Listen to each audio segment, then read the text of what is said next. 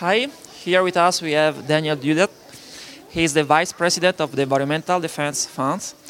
He's a world expert on emission trading schemes, and is one of the persons who's designed the emission trading scheme for SOx in United States.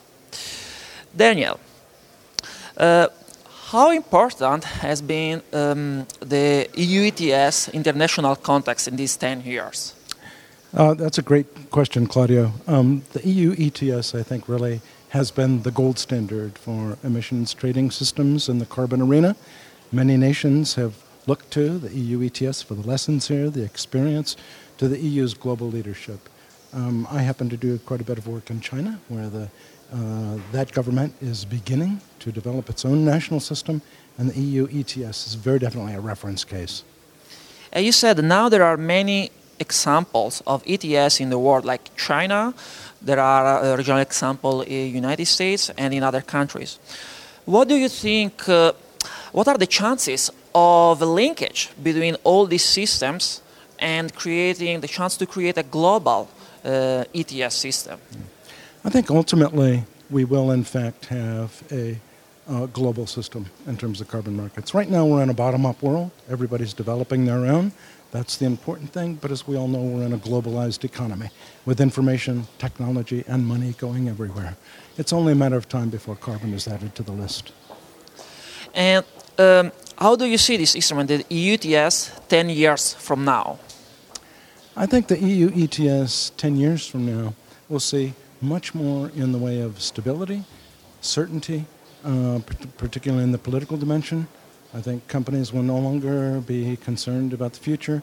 We'll see a new focus in investment, particularly in terms of energy efficiency, to improve the emissions inventory on the part of companies. I think we'll see a new drive to innovation, and I think we'll ultimately hit the long-term targets. And you played a major role in developing the cap and trade system for SOx in the United States. But we know that in America until now we don't have a federal cap and trade system for carbon market. Yes. You think there are possibilities of having it in the future and maybe to link with the European one?